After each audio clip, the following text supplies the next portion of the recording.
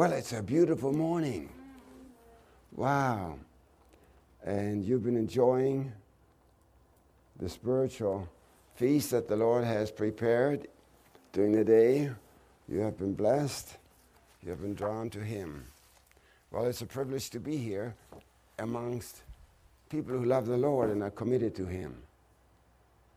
The Holy Spirit is glad and happy to be in a place where people's vessels are open, where He doesn't have to take a screwdriver and try to pry in, but just voluntarily the lives lay open before the Lord.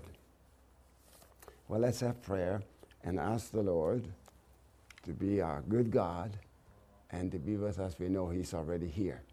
Loving Father in heaven, we thank Thee for this glorious, beautiful morning, the day of preparation for Thy wonderful Sabbath day, the day of love with the living God and fellowship with Thy people.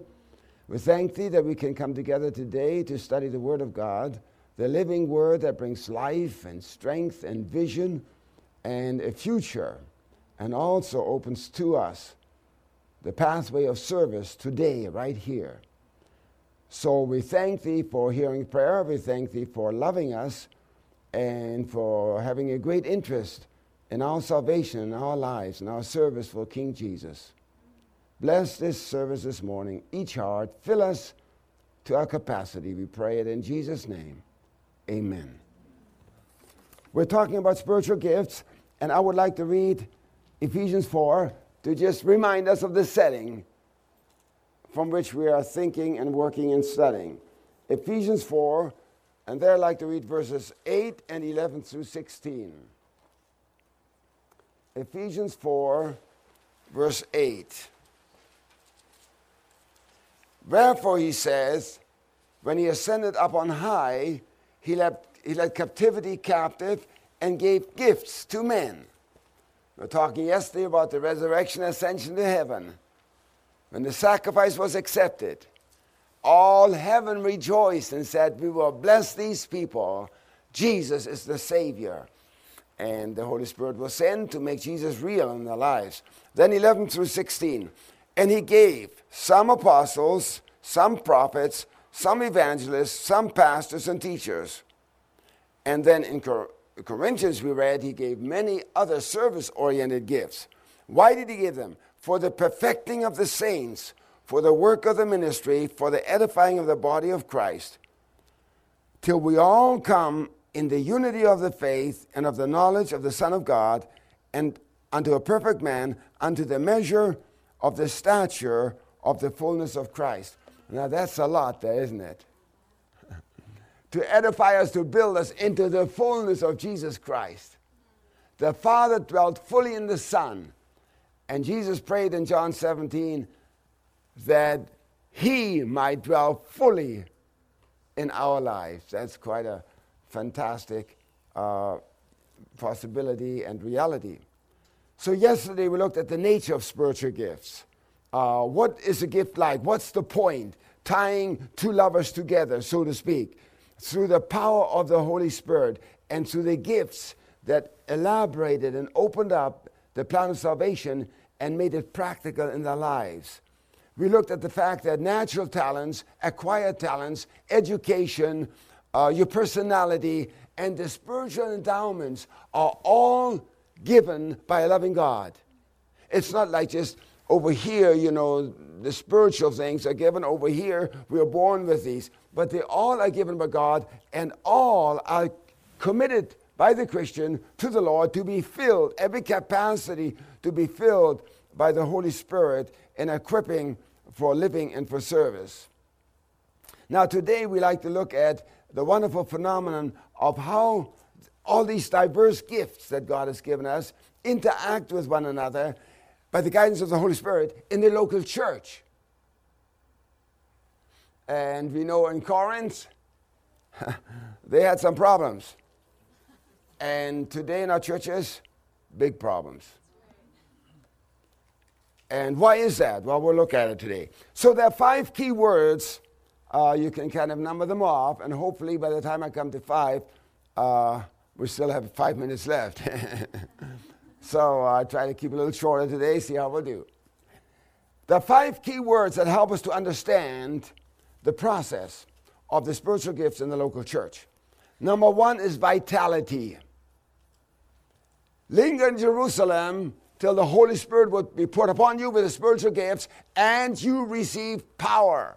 Now, we talk about the Laodicean church here. Various people have spoken about it. It's a church that is not described and evident with a lot of power. Now, some places here and some places there. But the church in general, Laodicea, is not really a church that's very much alive. The brother talked about the cold water. I was thinking, maybe we need some hot water, as well. Well, maybe the fermentations, spiritual fermentations, hot and cold, you know what I mean? And maybe they'll bring, kill the germs and bring spiritual vitality. We live in an age of rationalism, education, theory, philosophy, materialism, going after the things of the world and building, and some people just focus, that's all they see, even Christians. And God kind of, is on the edges here and there, he's kind of brought in, but that's not the main focus of many Christians today. It's, the good things of life, let's enjoy life. God wants us to enjoy life. Yes, he does. But he doesn't want us to focus on the material things. And then we live in an age of individualism. That's a problem because many people say when it comes to truth, well, the way everybody sees it, if that's how you see it, well, that's the truth for you. That's the kind of God you see, well, that's your God.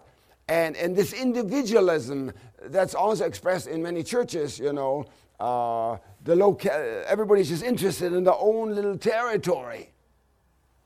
Now, in this kind of an atmosphere, many people don't have a great sense of responsibility to their brother and sister. Whether it's in the church, oh well, everybody comes and goes. Or the community, oh well, we hope the Lord will touch the heart somewhere along the way. It would be nice if they went to heaven too. But we're more interested in ourselves. That's the individualistic, perspective. And it's very strong today in the world. Narcissism, people call that. Well, I read a fantastic story. And I'm sorry that I'm going to give you my best story first. It's like eating the dessert first. But to illustrate this point, because our whole study today is kind of hinging on this important point of our concern for our brother and sister. How much do we care? Does anybody care? The Holy Spirit and the spiritual gifts are designed to express the care of the body, not just the church, the body of Jesus Christ. Does anybody care? They didn't care at Calvary. Do we care today? Jesus died alone. Is he living alone today? Well, some time ago, Kevin was driving the bus for a group of people from Muskegon, Michigan, to Chicago to go, group full of ladies, bus full of ladies, to go shopping. They had an early start. The sun was just lighting up the eastern sky as they were traveling when over the CB came a message. Is there anybody who knows first aid? There's a terrible accident. A car hit the approach of South Haven exit, flipped, rolled down into Danish Ridge. And Kevin said, yeah, sure enough, I've been a paramedic for a couple of years. My first aid kit is right sitting next to me in the chair. Should I stop? Stop for an accident? I've got all these ladies who want to go shopping. It could take a minute or two, or it could take hours. What shall I do? And the Spirit of God spoke to him and said, stop. So he guided carefully the bus to the side, falling highway, and stopped and jumped out, took his first aid kit, and made his way down through the crowd, elbowing his way down the embankment. Down there, sure enough, there it was, upside down in a drainage ditch. As he got there, truck driver was already there spraying the car because it caught on fire. And he said to Kevin, she's down there underneath the car. But check the pulse. Yes, I did. There's no pulse. Too bad. She didn't make it. So he said, now you take the fire extinguisher. I'll go and call for help. So he walked up a little ways and called for help, and Kevin looked and he thought, well, he should bend down and check it for himself. So he kneeled down and took the arm out of the water and felt the pulse, and there was nothing there. So he said, too bad, she's gone. Well, call for help, tell the ambulance not to hurry. While this happened, he had noticed that a lady was standing next to him who spoke up and said, I know that lady under there. That is Leah Morris. Leah Morris and I, we work in the same factory. Leah Morris. Kevin jumped up. Fire went through his vein. He got red in his face. He jumped to take the car underneath and called the truck driver. Don't just stand there. Give me a hand. This is Leah. She is my sister. We must save her. And those two strong men lifted that Buick of Leah, got it on the side, one more push, it was back on its wheels.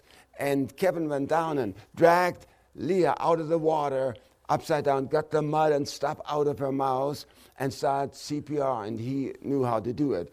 Push, push, push, 1, 2, 3, push again, push again, push again. Leah, you got to make it. God brought me here not just to watch you die. And, oh, Lord, help me. Save my sister. And he pushed and pushed and pushed. And all of a sudden he thought he saw a little breath. And he took the pulse. She has the pulse. And he called to the truck driver, go, call that ambulance. Tell them to hurry. A fantastic story. The ambulance arrived, and Kevin followed. They got another truck driver, bus driver, to take the ladies to the Chicago, and he followed the ambulance to the hospital. And she lay between heaven and death, you know what I mean? But after several days, the fever left her, and she got well and was discharged. She and Kevin, a few weeks later, drove back to that site at South Haven exit. I have the picture. There they stood and looked down on the embankment. The railing had been replaced. There were no signs of the accident. But Kevin stood there and thought about the picture and reflected upon what happened, that it was his privilege to save his own sister. But the one thing that haunted him and that bothered him a lot, when he first arrived, that person was just another statistic. Highway statistic. Too bad was the attitude. Too bad. They're all going to be lost. What if that lady hadn't stood there and said, this is Leah, and identified her? Well, Kevin learned a tremendous lesson from this tremendous experience. He wrote that he got a new insight into the value of a human being. Even those whom society tends to ignore. And he talks about ghetto children, prisoners, unwed mothers, homeless wanderers. All are part of God's family. They're all God's children. They're all bought by the blood of the Lamb. And since all are God's children, every person I meet is my brother and my sister, especially those of the household of faith. Vitality comes to the church when we see ourselves as children, brothers and sisters to King Jesus. We are one family, and it does matter who's under the car. They're all God's children. Every person in the church, and one of the brothers today, this week mentioned that there are sinners to be saved in the church. And if I get it right to have the church, it's not going to make it through the pearly gates. Not because God doesn't love them, but the attractions of the world are so strong, and they're not committed. That's a terrible, terrible picture. I think about colleges where we teach, how many of the students, if Jesus came today, would welcome him? mission field. But we think always of, out there. No, close by. So the first one, spiritual gifts should bring us vitality when we realize we are part of the body of Christ and we have a function in that body, and that's our responsibility to our brother and sister in the church. Now, another important word describing the effects of spiritual gifts is unity. Here in Ephesians we read that all these gifts are given to perfect the saints. Now the word perfect means like growth in maturity. For the work of the ministry, the edifying of the body, till we all come to the fullness and the stature of the fullness of Jesus Christ. Unity is a big item. Paul wrote to the Corinthians, I hear that there are contentions amongst you. And where there's contention, there cannot be progress and hard work. Because your energy is diverted. And you only have so much energy. And if the energy is spent on contentions, you can't use that on building up the body. So contentions are bad in our personal lives, disunity in our minds and frustrations and so on, as well as disunity in the church. Now, I found something here in the April Review and Herald. They reported a survey that was taken of pastors and churches and discovered some very interesting and sad results. The survey found that more than 1 out of 4 churches have severe conflicts in their church involving the behavior of church members. Then another third reported moderate conflict, so even more. 1 out of 7 churches reported severe conflict with the pastor's personal behavior. And the 1 in 7 reported severe conflict over the pastor's, the way he operates in the church, his administrative style. 1 in 7 churches reported severe conflict over worship styles. I can see that. It seems like there may even be more than 1 in 7. There was severe conflict over finances and church budgets. So on and on. I couldn't believe it. What's the point? Why is there so much conflict in the churches? And I know just across the board, there's conflict in so many different churches. Spiritual gifts have to bring Christ, produce unity. At Pentecost, they were all united. They weren't fussing and fighting. That all stopped. They all surrendered to Jesus Christ. And the common denominator tied them all together through the power of the Holy Spirit. And of course, spiritual gifts at that part.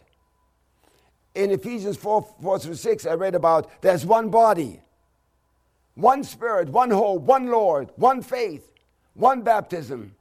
This idea of everybody's own is not it's not biblical. We have been given individual gifts, everyone different gifts, but not everybody his own. The gifts are tying us together. They shouldn't be separating us. Till we all come to the unity. Everything is one God, one Father. Till we all come to the unity of the faith. There's power in unity unto a perfect man. Some want to arrive at unity by giving up the doctrines. I've gone to Sabbath school when somebody spoke up and said, we've got to forget the 28 beliefs if we're going to have unity. I fell out of my chair. That's been my life work. I raised my hand. I said, you want to destroy my 45 years of service? That's been my work, teaching. To show the beauty of Jesus through the revelation of his word. They don't know what they're talking about. The doctrine is Jesus. A revelation of Jesus Christ. Tell me a doctrine that's not revealing Jesus. Oh yeah, my weak, sinful life sometimes I misrepresent the teachings. I misrepresent Jesus. Of course, yes, I do that sometimes. I ask for forgiveness. But every teaching is a teaching of Jesus. The Word of God is the Word of God, not my word. Unity that's based on giving up doctrines like the ecumenical movement is unity in the dark. It's not Christ's kind of unity. Christ's kind of unity came through the blood of Jesus Christ by surrender and sacrifice. Giving up some of the pet peeves or the pet ideas that I may have that are side issues, and sticking to the Word of God, the wonderful teachings of His Word that reveal His love and His sacrifice. Some would like to arrive at unity through diplomacy. Well, let's sit down and talk this over. And I'll have a story for you in a minute on that one. Unity doesn't come through diplomacy around a table. Unity comes by surrender to the one Spirit that is willing to give us the gifts to tie us together. It's surrender that brings victory. You know? Now, one Sabbath morning, this is terrible. I preached a sermon, and after the sermon, there were two men outside the church on the sidewalk that were ready to have a fist fight. I said, all the good the sermon did. I better preach some different kinds of sermons. When people are able to do that, just outside the door, I'm glad they didn't do it inside. But just about as bad. So later in the afternoon, they came to me. One of them called me up and said, Elder Roeske, could we get together with you? We have a little problem here, two of us. We like to talk it over.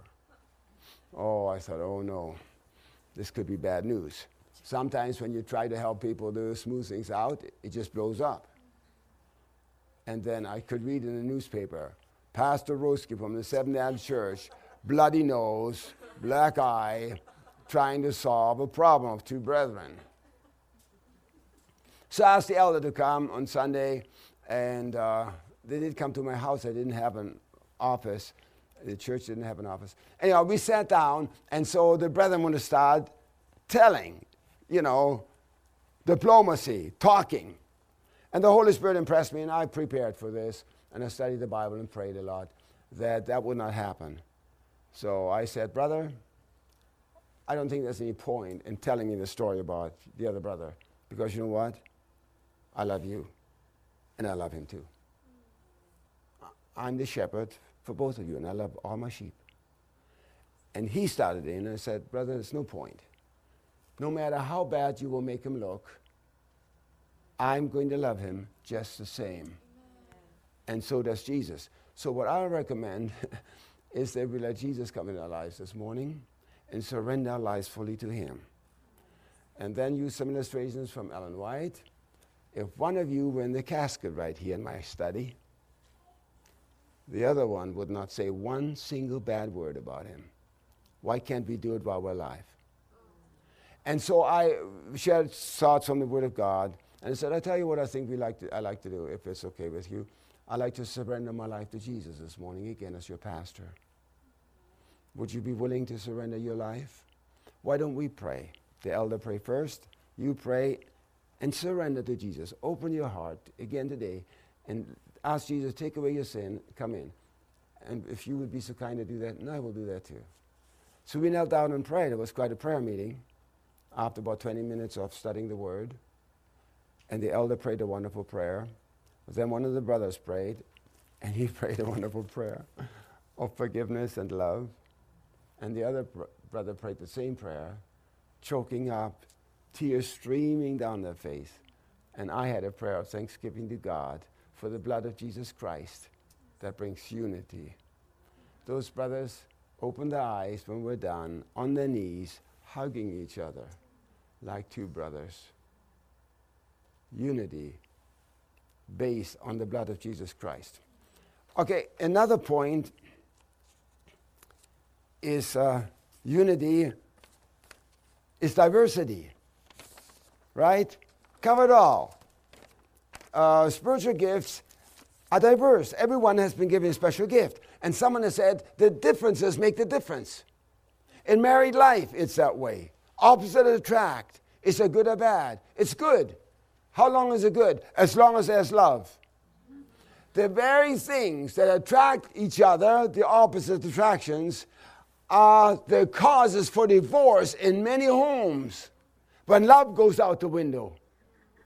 The very things that enrich the lives of people by introducing additional elements and resources than that person has him or herself. And that's the way it's in the church. The diversity in the church is a blessing that God has given to the church. The complementary and supplementary forces that are all working.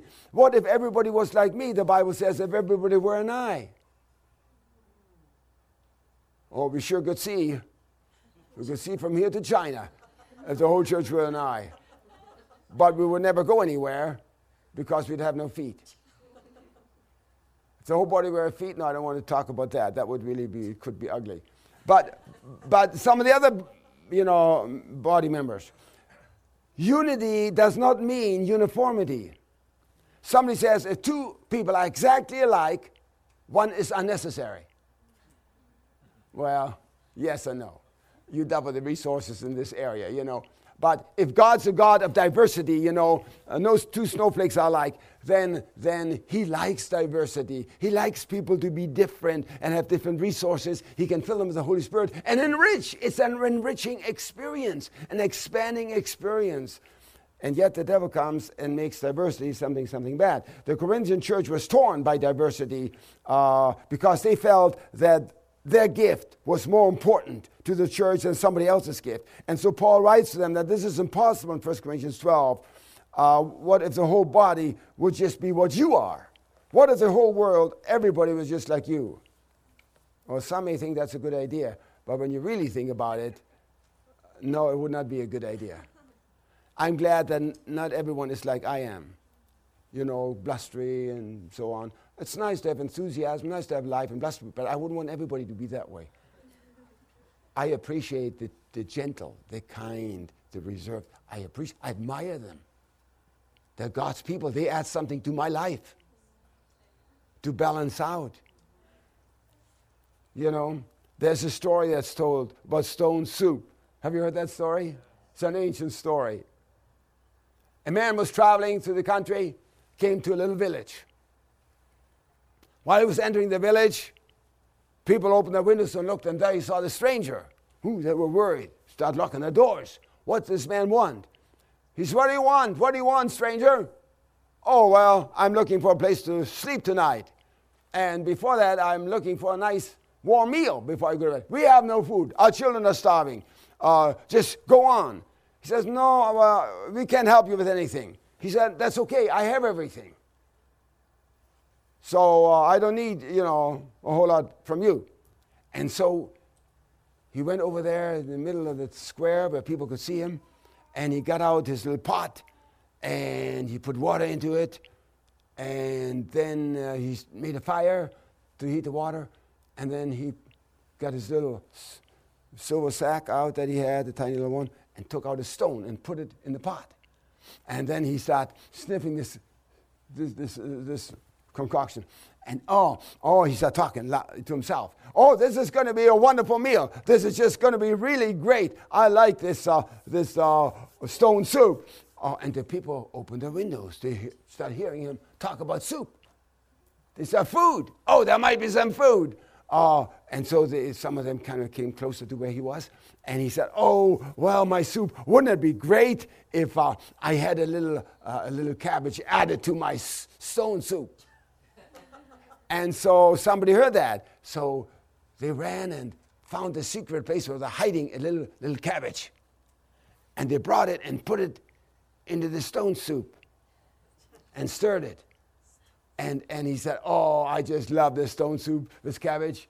And wouldn't it be great if I had a little salt beef before vegetarianism came in? This is a couple 100 years old. And somebody heard that. And so the butcher thought, well, man, I have got a few scraps, I think. And so he ran home, cleaned up. Sure enough, he found a few little scraps of meat, and he threw that in. And it got better and better. And the stranger said, oh, wow, I like my stone soup, with cabbage and a little salt, meat. And wouldn't it be great if there were some onions in there? I would like that too. Onions. Somebody ran and got the onions. And then he said, oh, I like my stone soup,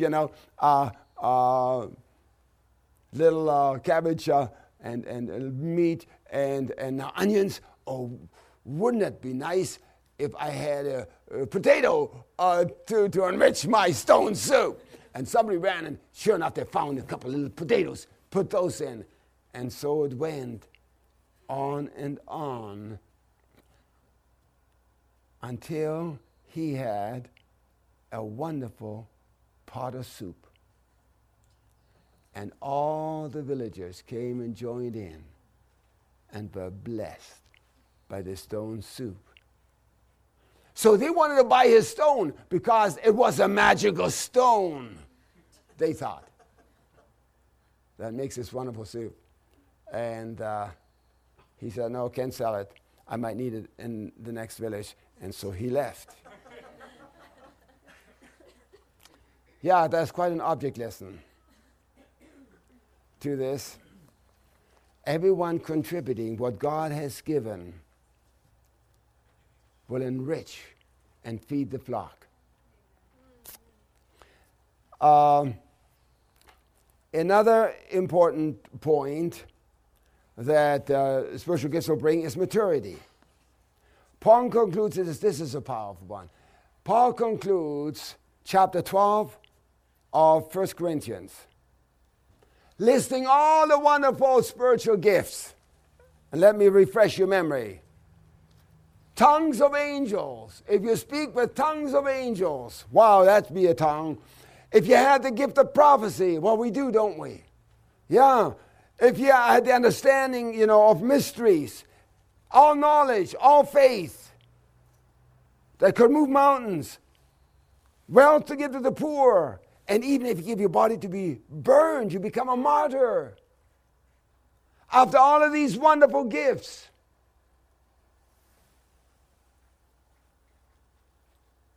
I tell you, there is even a more excellent way. I can't believe it. Yet I show you a more excellent way, and that more excellent way is the love of God. If I do not have love, for gift of prophecy will fade away, and the other things will fade away. If I do not have love, I become like a crash in the orchestra with a cymbal by itself, poor music, but within the body it's wonderful. Prophecy fails, tongues shall cease, knowledge shall vanish, all of this. But love never fails. Love will never fail. It's too bad that so often we think of 1 Corinthians 13 only the poem that we read for weddings. We should be reading it every week, Ellen White mentions. So, the maturity level. How does the Lord equip us for maturity? This fourth point, how do we grow in maturity? Perfection means maturity towards Christ. Well, let's look at a couple, 2, 3 points. The Lord has given us tools to grow in maturity. Number one is the Word of God. Timothy 3, 16 and 17, 1 Timothy 3. In verse 17 it says that the man of God may be perfect or mature, thoroughly furnished unto all good works. And we'll talk about that tomorrow morning, about the fruit of the Spirit. Furnished for fruit. You get out the computer what you put in. And so how do we get equipped? Well, the Bible says the Word of God, in verse 16, all Scripture is inspired of God to the work of God. The battle today is over the Bible. It's over the Bible. In the church, outside the church, there are people who are wandering away into the culture and let the culture determine what truth is. The Bible is our foundation. Creation. The 10 Commandments. The Sermon on the Mount. The 3 angels' messages. The Word of God today is under fire. Satan wants to destroy the living Word that brings eternal life to the soul. So one way we grow in maturity is reading and studying the Bible. Does God really mean what He says? To put ourselves solidly on God's Word. And if you do that, you will be considered a fanatic and a conservative. Even in our church in some places. The believer reads and meditates and follows the Bible will grow. That's the food that grows the Christian into the image of Jesus. The next one, another tool of maturity is fellowship, Sabbath school. Do you realize that fewer and fewer people come to Sabbath school? The average church, if there's a membership of 200, guess how many come to church Sabbath morning? 100. That used to be The non-Adventist world was operating that way. In my church, I had 80-90% of the church members in church every Sabbath morning in the early days, in the 60s. That's all changed. The fellowship is not appreciated because everybody wants to go his own way. But God has given us the fellowship of the church. We should not neglect, Paul says in Hebrews, because we are missing the dynamic. We're missing the inspiration from a brother and from a sister that we get when we sit next to them in Sabbath school and in church. There's something happens to see each other serving God and loving the Lord. So that's really most important. Radio, television, books, and so on are fine, and God is using them. But if we miss out on the fellowship of the church, we're missing out a big item. Okay, another one, which is really a big one, is prayer. An important spiritual tool to maturity. Andrew Murray, have you seen the book, The Believer's Prayer Life? Fantastic little book. Fantastic. He speaks of the Christian's need to overcome one of the most common sins. Do you know what that would be? Prayerlessness. Prayerlessness is a sin, he says, that needs to be overcome. Then Bob Sorge is a writer. He wrote the book, The Secret of the Secret Place, about prayer. And he talks about the causality of prayer. One chapter is about, some people don't believe that. Some people think prayer just psychs people up. I don't believe that. Prayer is the key that God gives to us to unlock heaven. We can leave heaven shut or we can leave the doors open. It depends on us to a large extent. And here we have the privilege to connect with the living God. We've got the key, but we don't unlock the door. So he believes, and I believe too, that things happen when you pray that otherwise would not happen, would be undone. That's why Jesus says, pray. Jesus says, pray. Jesus says, pray. I was studying that when a friend of mine said, seek prayer doesn't do anything to God. This does to me. But God has chosen to let us be involved. Not that we are more important than God. It's like, I want my son to do this job. I've given him that privilege to make an important decision with me and for me. I've given him, empowered him. God has empowered us to do certain things. He's honored when children will do something wonderful for him that he will do through them, but they make the choice. One of the most profound ways of loving someone is by praying for them. Intercession joins the heart of the intercessor with the heart, the one that's prayed for. We meet at God's throne and are bonded and blended in God's throne through intercessory prayer.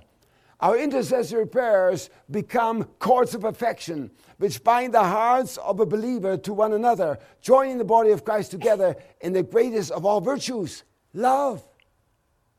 Prayer is the immunity system of the body of Christ. Through prayer, we fight off the germs and the invasive forces that would destroy and attack God's body. Keep away the spiritual disease. Now, the last tool God uses to mature his children is suffering. In 1 Peter, it talks about we'll have to suffer a little while. And after that, we'll have the victory. Oh, that's wonderful. Pearl. Have you heard about pearl? One of the scriptural symbols for the process of suffering is pearl.